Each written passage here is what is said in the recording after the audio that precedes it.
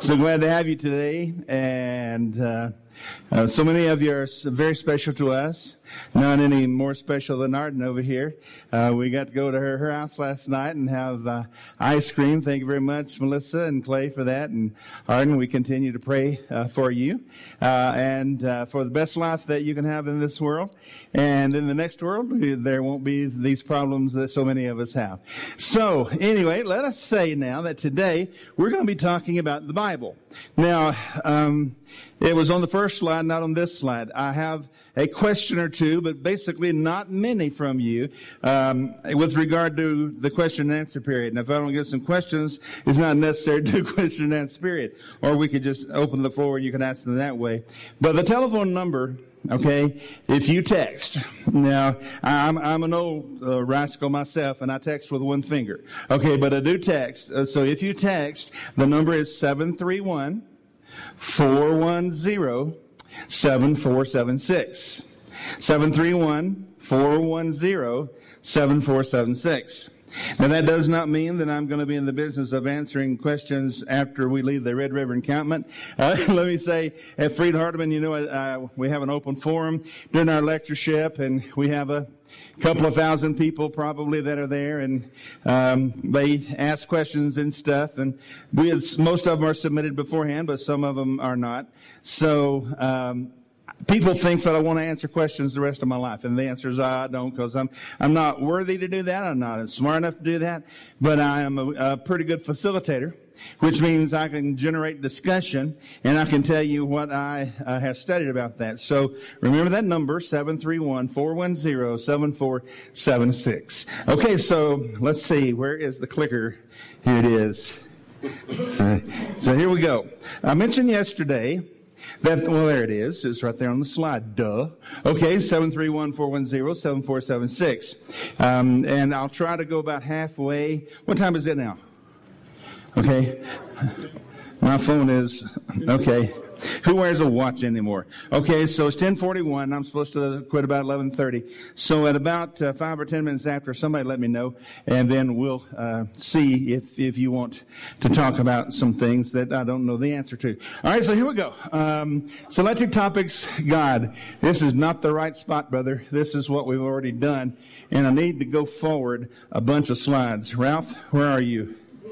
Okay, go forward to the Bible stuff, if you can. Thank you very much. All right, so I mentioned yesterday that the study of the inspiration of the Bible is a 4-step process.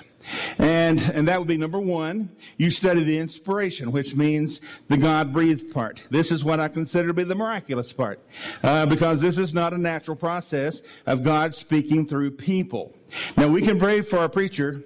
Where I'm from, we pray that the preacher will have a happy recollection. Have y'all ever heard that before? Okay, that means we've heard our preacher before, and he's pretty sorry. All right, so what we need, he needs to remember what he has studied. All right, but it's not wrong for you to pray that the Holy Spirit will help you or your preacher. But I do not believe that the Holy Spirit speaks directly through me, because if he did, I would be speaking Scripture.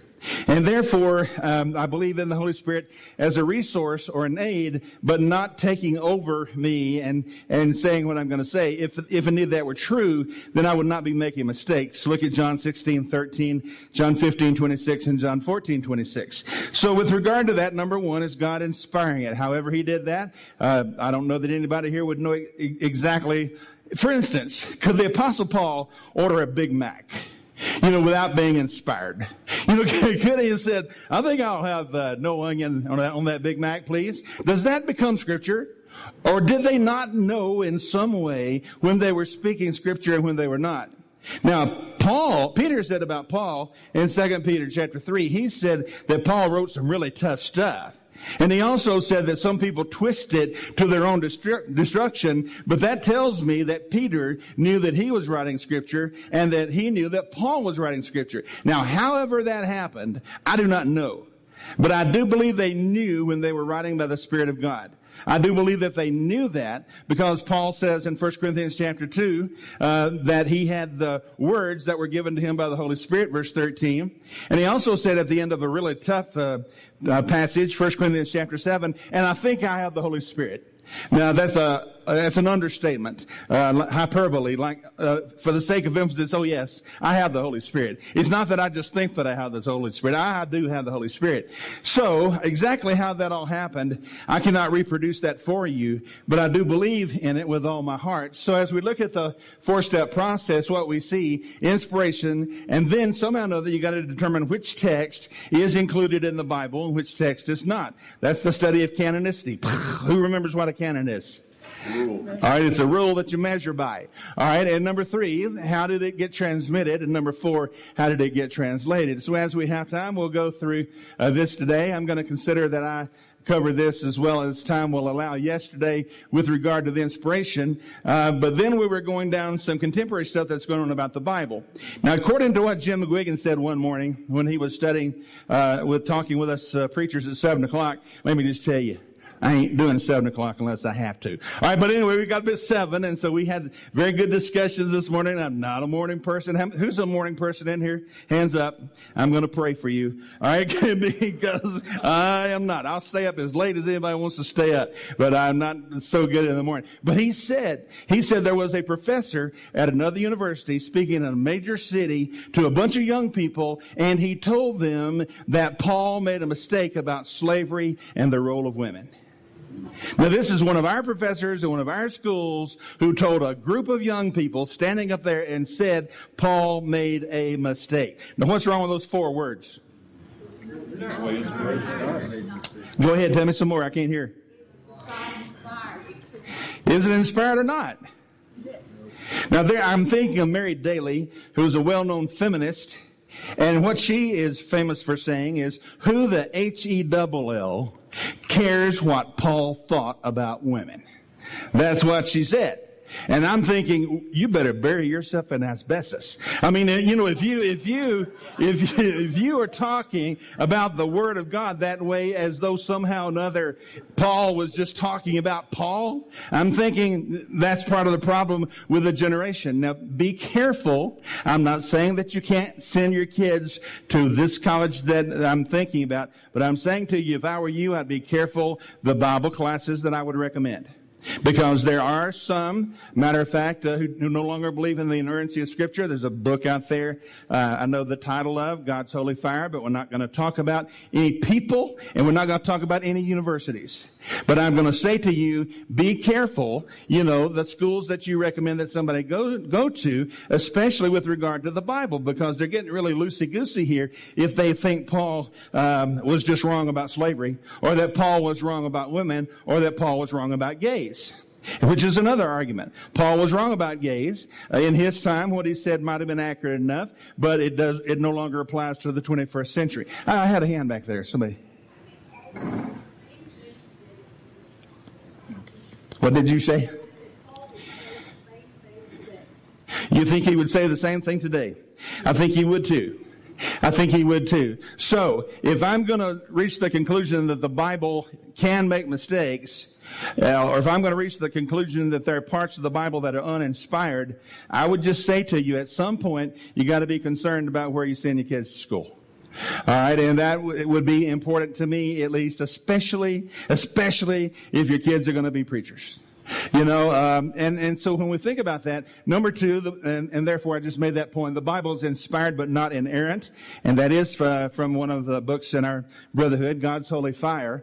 And then finally, another book that I could name, and the people who wrote it would be people who think that the Bible is not the Word of God until it is read in a community of believers, and then the Holy Spirit acts on that as you are reading the Bible in community. Now let me go over that again. That would mean then that this is not the Bible as it lays on this platform right here. Well, when does it become the Bible? Well, according to that point of view, when does it become the Bible? When it is read in community of believers and the Holy Spirit acts on that process and leads those people, to the right conclusion. A lot of people who are changing the Bible these days are saying, well, we're doing this because the Holy Spirit led us there. Let me tell you, the Holy Spirit does not lead you in a contradiction. And the Holy Spirit will not contradict His Word. This is His Word. This is the sword of the Spirit. And if somebody thinks that the Holy Spirit has led them to a conclusion that is opposite this one, then the feeling that they're feeling is heartburn or something else, but it doesn't come from the Holy Spirit. Because the Holy Spirit does not contradict Himself. Why does the Holy Spirit not contradict Himself? Because He's God, and God is a God of truth and cannot lie. Part of the problem, therefore, is, and I don't distrust the motives of the people who are involved in these changes about the Bible. I don't distrust their character. I believe that they believe what they're saying, but I don't believe what they're saying. Because the Bible is the Word of God if nobody's reading it. If the Bible is the Word of God right there, the Holy Spirit does not have to encounter you as you read it, because the Holy Spirit has already encountered it. He's already done that. So part of the problem that we have today is, and why there's so many changes going on among us, is that people have developed a different view of Scripture. Well, this is the hub of all the issues that you can think of. Whatever issue among the Church of Christ you can think of, I'm going to tell you what the hub is. The hub is, how do you interpret the Bible? That's going to be connected to everything else, whether it be the role of women or whether or not gays can be ordained in the church, practicing gays can be ordained into the church, etc. What is the hub of the wheel that's connected to every one of the issues that you can think of is, how did you get that conclusion? How did you interpret the Bible? So one way that a lot of churches are changing this day is that they're saying, well, times have changed so much that if the Apostle Paul was here, he would not be saying the same message. Because the Apostle Paul would have to change what he had said because, for instance, culture has changed so much. And then the third point, well, I know that enough. And so let's talk about this. I mentioned to you three things yesterday as to why some people might argue that the Bible is not from God. Let me give you a quote from one of our books. And again, I'm not mentioning people. I'm not mentioning universities. I'm not here to do the identifying false doctrine stuff. I'm going to let you read it for yourself. All right, so here's from the book. In recent years, the battle of the Bible has been fought over the use of one such definition, inerrancy, a term that was not used in the Bible and was not in common use to define the nature of inspiration for many centuries after the writing of the New Testament. Although we appreciate the sentiments of those who insist on this term and share their desire to maintain the highest view of Scripture, for a variety of reasons, this terminology is not helpful. Human definitions simply create problems, for that constitutes an error. What constitutes an error remains unclear. Although one may find satisfactory answers to these and other problems, simple answers are not always available. People who insist on inerrancy disagree about the extent to which the Bible speaks metaphorically or literally on scientific matters. Therefore, the argument is, because we would disagree, for instance, about if this is a matter of scientific foreknowledge, etc. Therefore, to insist on inerrancy is to apply standards for the authors that they did not claim for themselves. Page 41. Page 44, Scripture has lasted for thousands of years without our defending it, and it is not in danger today. Well, I'm thinking it is in danger. This is the conclusion that you reach. Okay, now I have a few scriptures here.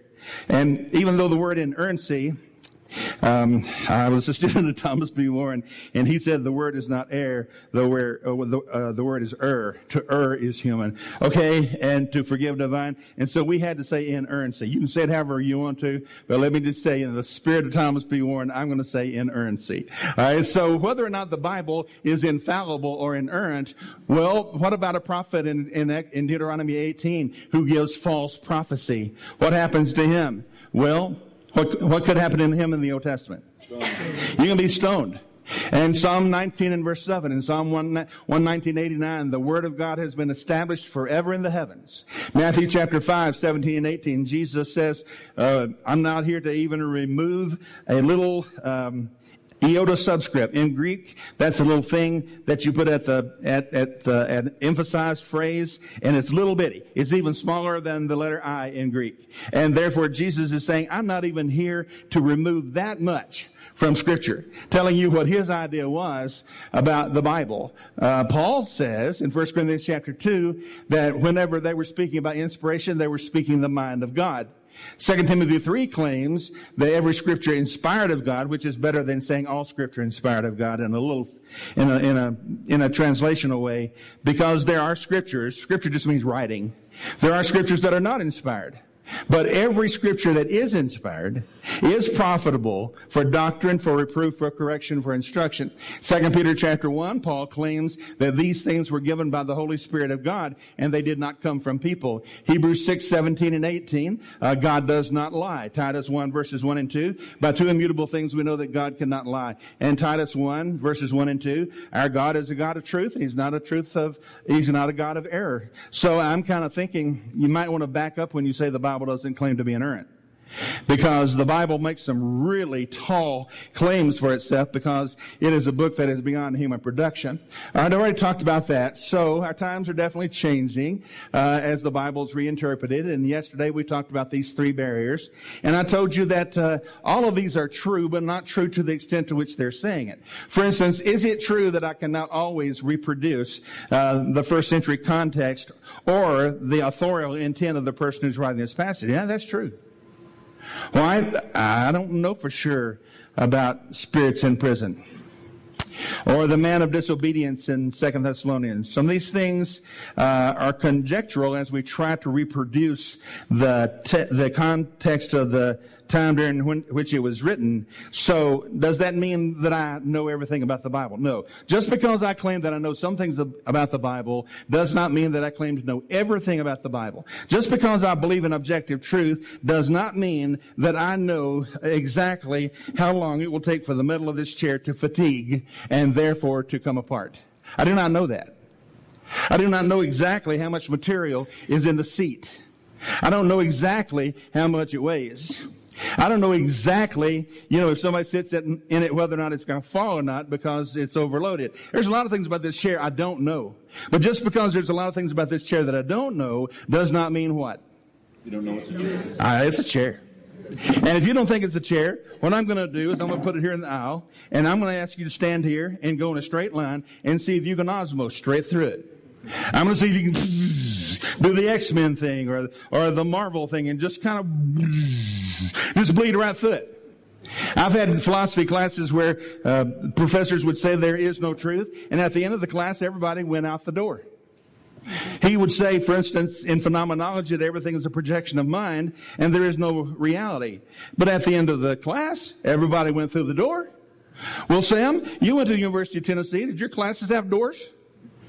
All right. Well, whenever you went to the University of Tennessee, I don't know if you had any classes with people who denied that there was truth or not, did you?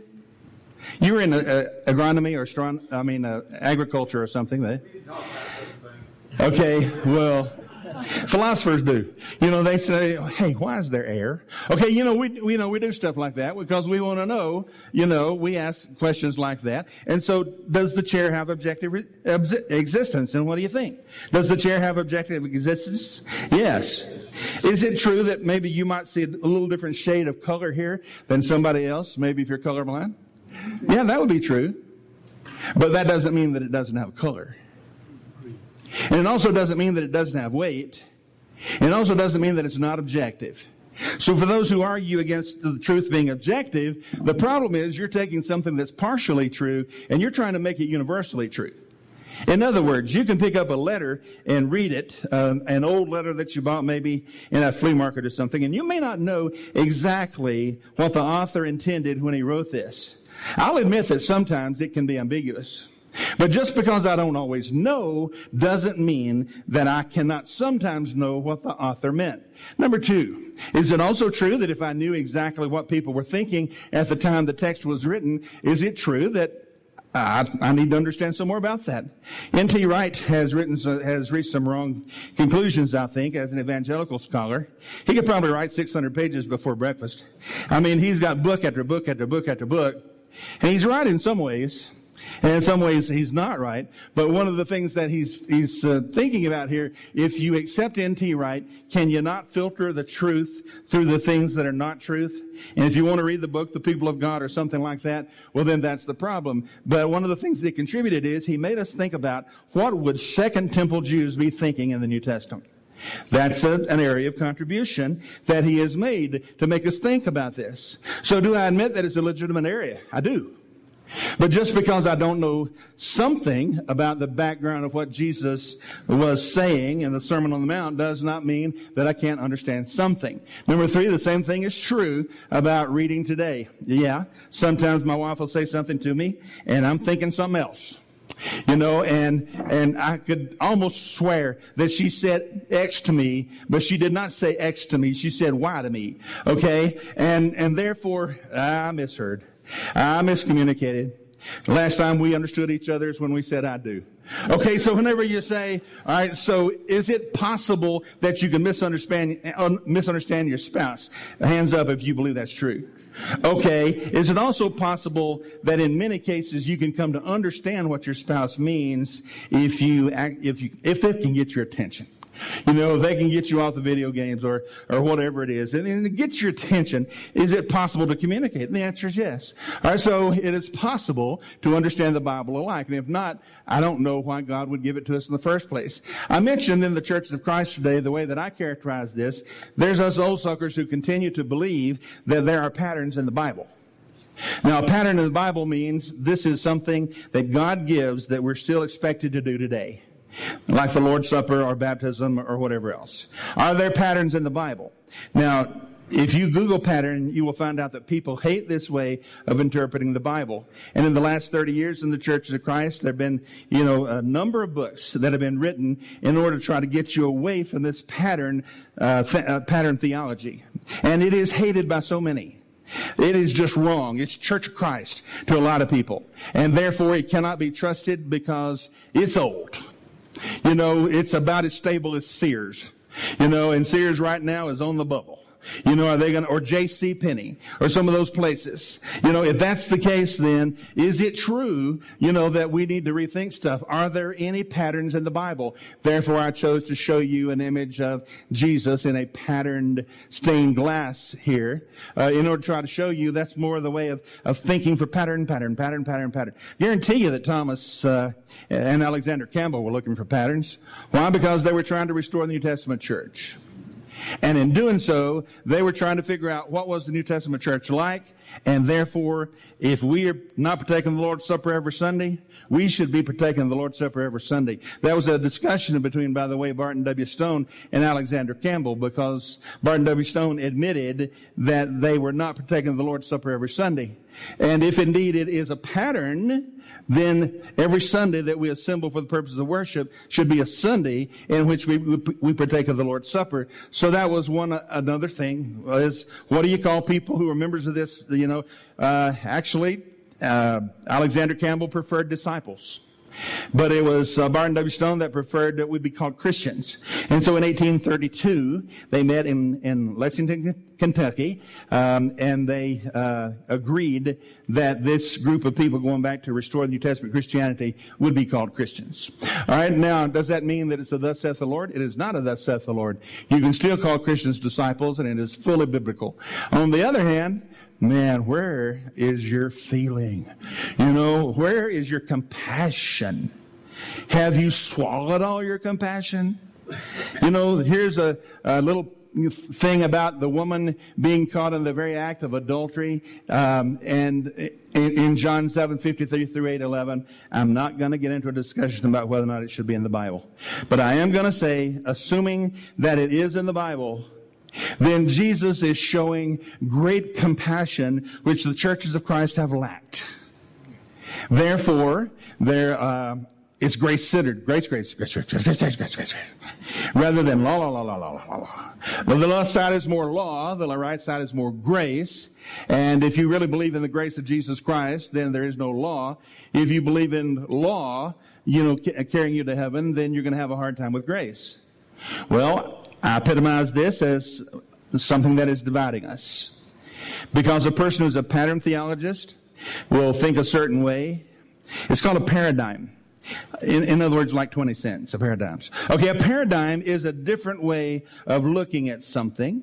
So we have been taught in the Churches of Christ, most of us, to view the Bible as a book of patterns. Just do what the Bible says. If there's a pattern there, then you do it. And then the new guys come along and they say, but we have missed so much in focusing on patterns, and besides that, this new generation really hates this. Well, what changed 100 years ago, whenever we kind of got away from pattern theology, and not just pattern theology, but the argument from silence, which means, okay, I teach my students this. This is an easy way of interpreting the Bible. Okay, if you have glasses, you got two lenses, right? Okay, let one lens represent when God is specific about something. God has said, this is what I want. Well, there's also a lens out there about when God has been silent about something. He could be specific or he could be silent. Now, do these two operate separately? No. There's a nose bridge here. Try to wear your two lenses with no nose bridge. Okay, you're going to be uncomfortable all day long. Okay? Why? Because there's nothing to connect them. They are conjuncted. So, if I honor God, I need to honor not only what He says, but I need to honor His silence. There's a lot of things the Bible doesn't talk about, which gives me two possibilities. His silence means that I can't do it, or His silence means that I'm free to do it. Like Red River Family Encampment. You ain't going to find that in the Bible. Well, why do you think it's okay to come here and assemble? Well, God was silent about it, but notice that it did not change anything that He was specific about. We're not doing anything unscriptural here. It is an expedient to do this, like teaching at a Christian university. There's nothing in the Bible about Christian universities, but if you are sure that there's nothing about it that's unscriptural, then the silence is permissive. God was silent about it. But honoring God means that He let me make some decisions here. We just came back from the Ark encounter in Kentucky, and it's about 501 feet long. Okay, there's a lot that God told Noah, right? Did God tell Noah everything?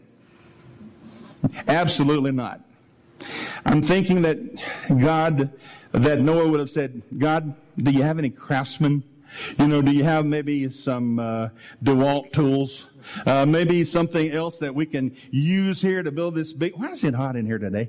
To build this big old ship. All right, and so a lot of it was left up to expediency as long as Noah didn't violate anything that God was specific about.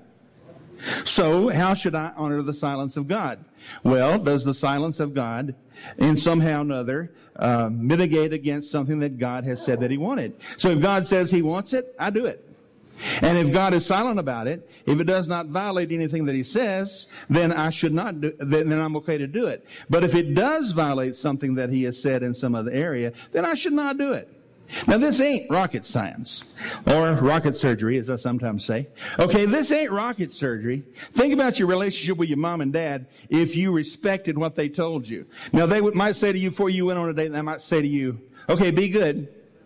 Well, then you come back from the date and you're wasted. That, by the way, has happened in our family with one child, and now she loves the Lord so much, and we're so proud of her. But you didn't say, Mama, not to get drunk. You didn't say, Mama, not to do X, Y, and Z. But, honey, I told you to be good. And when I told you to be good, you should understand, because you're 16 years old, what I meant when I said be good. So a lot of this silent stuff is just treating God with the same respect you would treat your parents with. Treat God with respect. Because He's going to be silent about more things than He's specific about. And when He is silent, then does it violate anything that He was specific about? And if Red River Encampment does not, which I do not believe, of course, obviously, I wouldn't be here if I thought it was unscriptural. If it does not violate that, then you're free to do it as an expedient. So as we think about this then, that's the two ways of looking at it. What difference has it made in the past in the Churches of Christ? From a book written by John T. Brown, I'm going to show you some slides. Okay, here's the Christian Women's Board of Missions from Churches of Christ, 1904, page 164. They were elected at the National Convention in Indianapolis, which was the center of more members of the Church of Christ at that time than any other city in the United States. It was not Nashville, and it was not Dallas.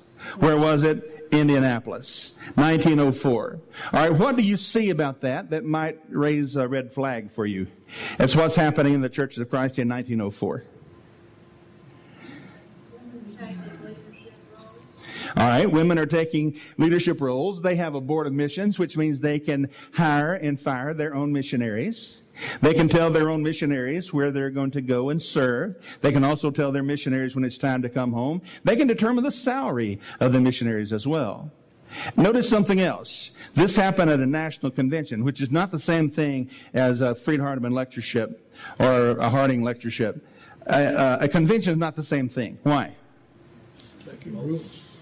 Say again? Making rules. They're making rules, which means at a convention, a number of people can vote on this, and then all the members of that particular convention, all the congregations are bound by the conclusions that are reached at the lectureship. So what we try to say again and again when I do the open forum is, we're going to discuss the Bible here, but we are not going to reach any conclusions for all the churches of Christ.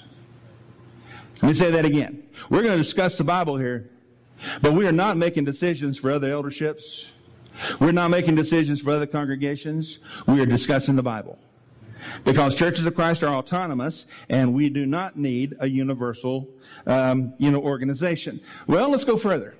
Here are deacons and deaconesses of the Central Church of Christ, St. Louis, Missouri, in 1871. Deacons and deaconesses of the Central Church of Christ in 1871. Somehow or another, somebody had to mess with that phrase about husband of one wife. Okay, so somehow or another, something weird is going on here. Okay, and when is this? 1871, prior to the official split. All right, here are officers of the Broadway Church of Christ in Los Angeles. And when you look at the officers here of the Church of Christ, what stands out? There's a woman up there in the corner. Okay, and whenever... here would be the board of managers of the American Christian Missionary Society, because there were some people, including Alexander Campbell, who thought that our mission work was ineffective because we were not organized. So if you organize into a missionary society, then the money is more effectively spent, et cetera, et cetera, et cetera. And therefore, this board of mission had almost carte blanche authority over missions. Do you know what that means? What does carte blanche authority mean? What decisions can they make? All decisions with regard to mission work. Now, Alexander Campbell reluctantly became the first president of the American Missionary Society, but it was one of the three things that divided the Churches of Christ officially by 1906. And that would be, the Missionary Society. Here are missionaries of the Christian Women's Board of Missions. Now, these are the missionaries that are sent out by the Women's Board. All right, what do you see here? Male and female missionaries are under the authority of the Christian Women's Board of Missions. Here are some statistics for you before the official split. This is 1904. The census that kind of officially divided us was 1906, 2 years later. And if you came from one of those states, let's see how many churches you had. Let's see how many members of the Church of Christ you had. And let's see how many preachers you had. Well, who's at the top? Missouri. 1,700 Churches of Christ. 175,000 members. Who's number 2? Indiana. Who's number 3? Kentucky. All right, I'm in Tennessee and I'm getting a little antsy here. All right, who's number 4? Illinois. Who's number 5? Texas. You finally show up on the survey. Who's number 6? Ohio. Who's number 7? Iowa. Tennessee kind of limps in there with just 560 churches and 51,000 members and 185 preachers, as opposed to 700 in Missouri, and finally Kansas. Now, what is weird about this? What do you notice? Give me some inferences that you're drawing from these numbers, if indeed they are accurate. Say that again? Okay, the population of the state at that time and where the churches of Christ were. This is where the churches of Christ were. This is where the preachers were. This is where our members were. And they were mainly north of the Mason-Dixon line. Mainly north. Now, if you live in the north part of the United States today, try to find churches of Christ in the local yellow pages. You'll find a lot more Christian churches, or it'll say Church of Christ Instrumental. You'll find them up north. Well, what happened? Well, a lot of it's politics. Because Isaac Garrett, owner of the Christian Standard, tried to buy, I think I told you this story, tried to buy part of the Gospel Advocate, and David Lipscomb said no. And so Isaac Garrett began to make a dividing line, and therefore he set up the first missionary society in Tennessee, in Chattanooga. And the first building that later became Freed-Hardeman, some of you who went to Freed-Hardeman remember Milan Sitka building. It originally was bought by the Tennessee Missionary Society. And since they were in favor of the instrument, then that's how things changed at that particular time. So if you think it doesn't matter how you interpret silence, look at this. If you think it doesn't matter, if your young people think it doesn't matter how you interpret the Bible and how you interpret the silence of Scripture, look at this. And look at what changed in 100 years.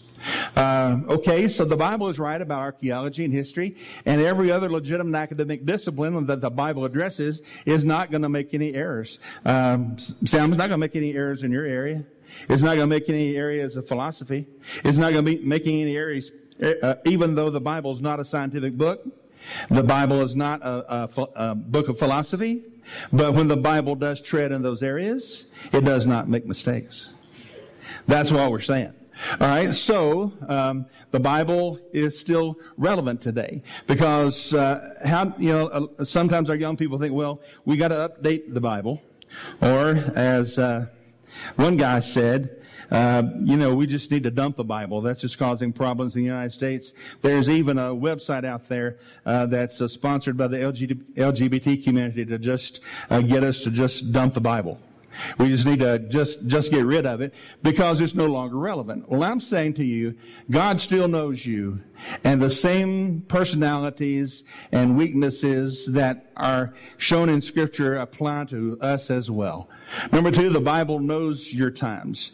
It's like God is saying, oh man, millennials.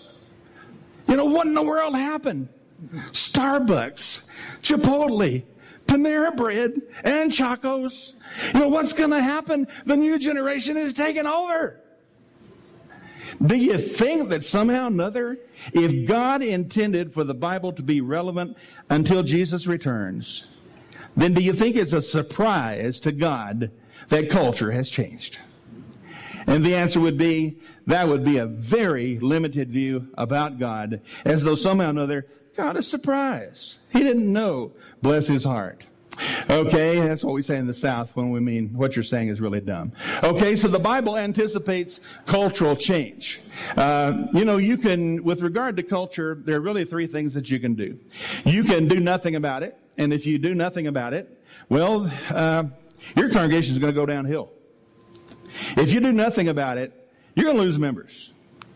If you do nothing about it and wait for double knit suits to come back in, well, let me just tell you, it's going to be a long wait. So if you do nothing, you're going to hurt your congregation. On the other hand, what do people say? I will give them whatever they want. Well, that would be the idea of going off the ledge on the other side. And that would mean I'm going to just, if they want Shetland ponies, miniature horses in the worship, well, you're going to see them on Sunday. Whatever it is, I'm going to give them whatever they want.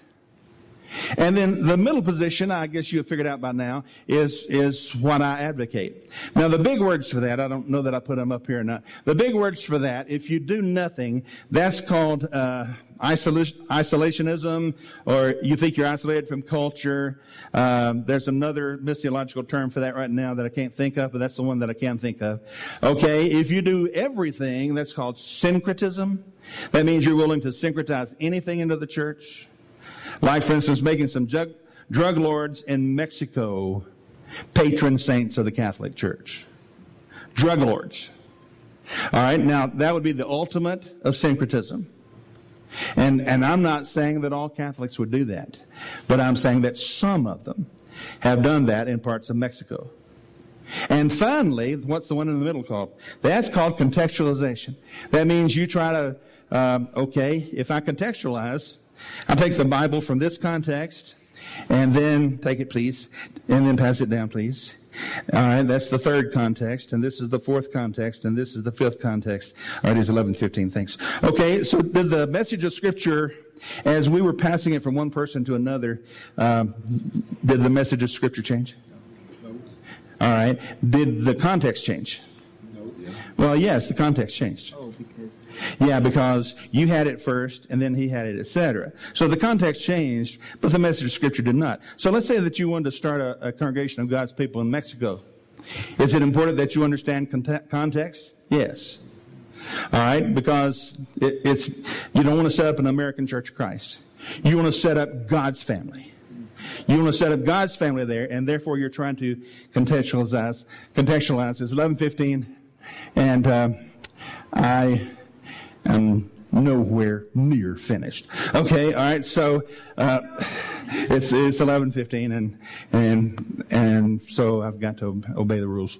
I'm not a very good rules person. My wife can tell you that, and I'm sorry about that. But anyway, all right. So what questions? I had one question that somebody asked a question about. What do you think about John Lennox? Lennox. John Lennox teaches at the University of Oxford. He has a PhD in mathematics. And he's debated Richard Dawkins at least twice. Generally speaking, I don't have a big collection of his books, but I read blogs and things about him. Generally speaking, he's saying some things that need to be said. For instance, he wrote a book about the truth of God and Stephen Hawking. And then he wrote another book that was a response to Richard Dawkins' book, The Blind Watchmaker. So he has a lot of good books out there, and generally I would support the works of John Lennox. That was one question that was submitted by somebody. Okay, do you want to just talk? Do you want to text or do you want to be cooler? Okay, all right. What are you thinking today? What questions do you have? Yes, sir. The new hermeneutics. Yes. You've been making that contrast. Right. Is there something out there that would help us understand yes. the new hermeneutics a little better? Yes. I first had a discussion in 1994 on the question of postmodernism and hermeneutics at Harding Graduate School in Memphis. And three of us got together and talked about what does it mean, does your culture change the interpretation of Scripture? And the answer is, of course it does. But it shouldn't unless the Bible's giving you leeway to make a change. For instance, there's all that stuff in Romans 14 and 15. And in Romans 14 and 15, Paul is saying, now I've spent all this time in the book of Romans telling you what God wants. And he wants baptism, for instance. Let's just take in Romans chapter 6, 3 and 4, he wants baptism. Well, then some of our preachers will go to 14 and 15 in Romans, and they will say, well, it doesn't matter whether you're baptized or not. Do you think Paul's a fool? I mean, he spent all this time telling you what God wants, but he also is familiar with the fact that it's going to be difficult to have harmony in the church when you have so many Jews worshiping with so many Gentiles. Let me illustrate. Okay, here's two women, and it's after church, and there's a potluck dinner. One of them is Jewish, and she has become a Christian. She is a baptized believer. All right, she's going down the table, but she's been a Jew all her life. So she's thinking, okay, some of these dishes are casseroles, and you cannot tell what's in a casserole. So if, let's say, this is just an illustration, the dishes are not labeled, which have pork in them. She's a Christian, but does she have to eat pork to be a Christian? She does not have to eat pork.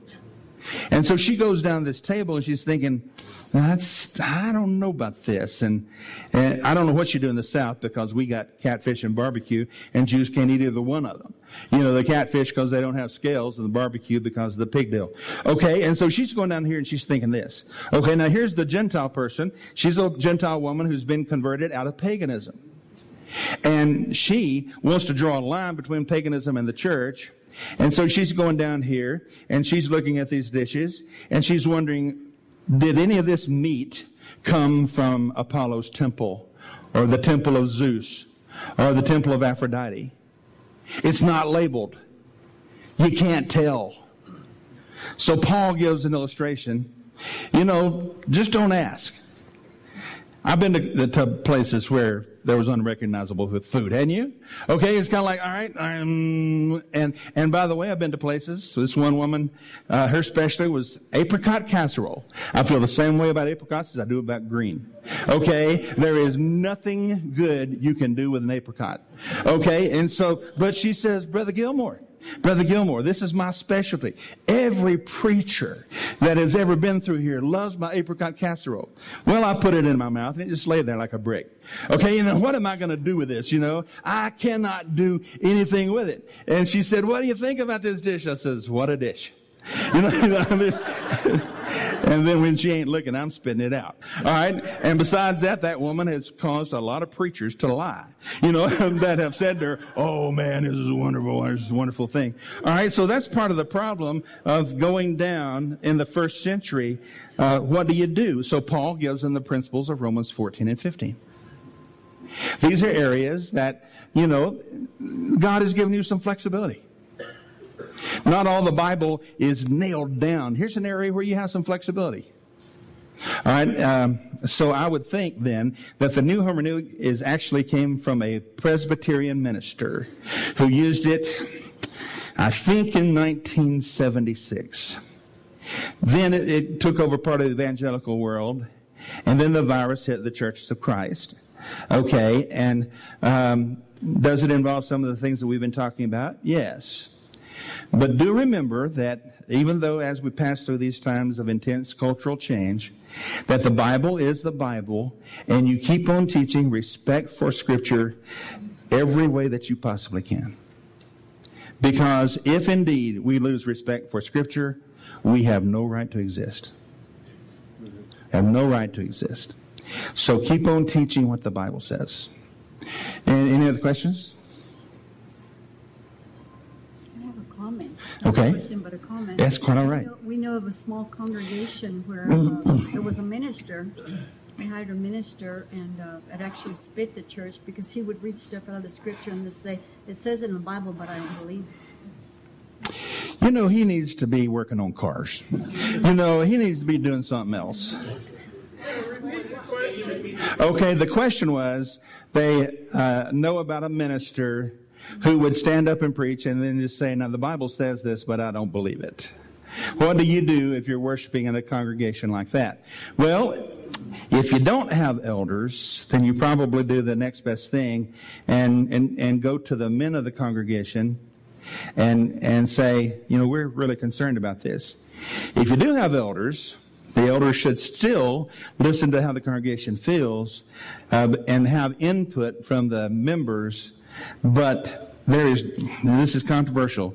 If you have elders, there is no need to have a men's business meeting. Why? Because a men's business meeting is for the purpose of input to the eldership.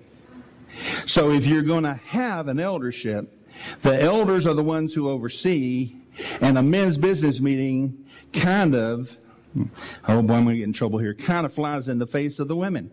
I mean, what are the women supposed to do? How are they going to give input to the eldership? Because there's the men's business meeting. What probably happened is that there was a men's business meeting before there were elders, and then they appointed elders, and they kept on having the men's business meeting.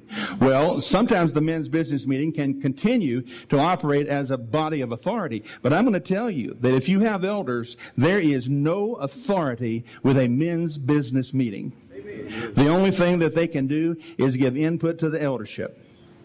And besides that, I'm an advocate of congregational meetings.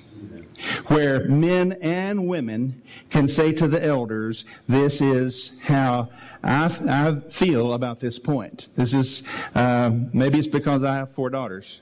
But I'm just telling you, we should value the women in giving them more of a resource to the eldership than we often currently do. That's controversial. Okay, what else have you got? Yes, sir. You mentioned writings by N.T. Wright. Yes. Could you elaborate on maybe some of the things you think are in error with his writing? N.T. Wright does a good job in helping to rebuild Second Temple culture so that we can understand more and embellish understanding of the New Testament text. For instance, The People of God is a good book to read, and he has a series of books like that. Part of the problem with N.T. Wright, however, he's reached a conclusion that I cannot reach, and that is where we are now is heaven. I'm not saying it's like heaven. I'm saying that when the curse is lifted, then heaven is going to be on earth. Because in 2 Peter chapter 3 and verse 9, there is a word there that is difficult to interpret. It can mean, one word that is used in 2 Peter 3, 9 through 11 is the word for scorched or burned off, like you would burn off a field. Well, it doesn't destroy the field, it just burns it off. So a lot of people believed in the scorched earth theory, and N.T. Wright is very influential in doing that. I'm not saying that it's a matter of fellowship, but I am saying to you that I can't go there. And the reason why I can't go there, because we say our Father in heaven.